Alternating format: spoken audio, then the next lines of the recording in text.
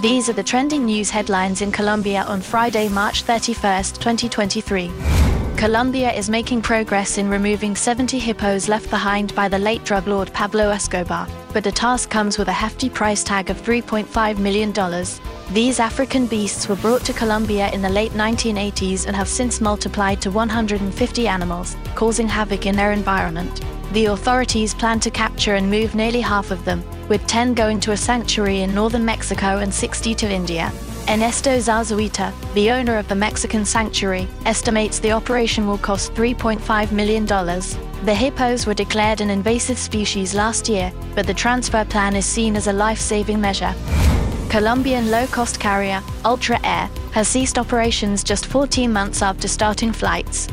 The airline had been flying to cities throughout Colombia with a fleet of 6 Airbus A320 aircraft.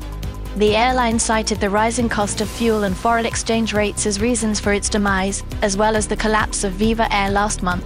The Colombian government has said that Ultra Air's inability to raise additional capital is the cause of its failure.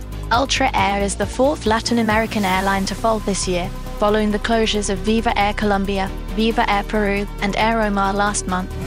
The coup regime in Peru has ordered the definitive withdrawal of the country's ambassador to Colombia, Felix Ricardo Americo Antonio de Negri Boza, in response to President Gustavo Petro's criticism of human rights abuses committed in Peru following the coup against Pedro Castillo. This follows a vote in Congress last month that declared Petro as persona non grata over his comments criticizing the coup.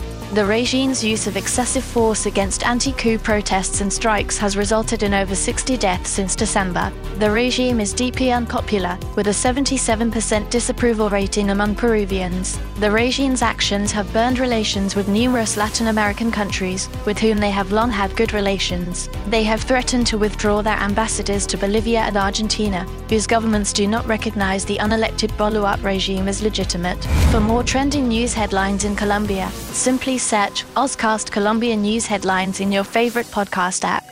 Ozcast.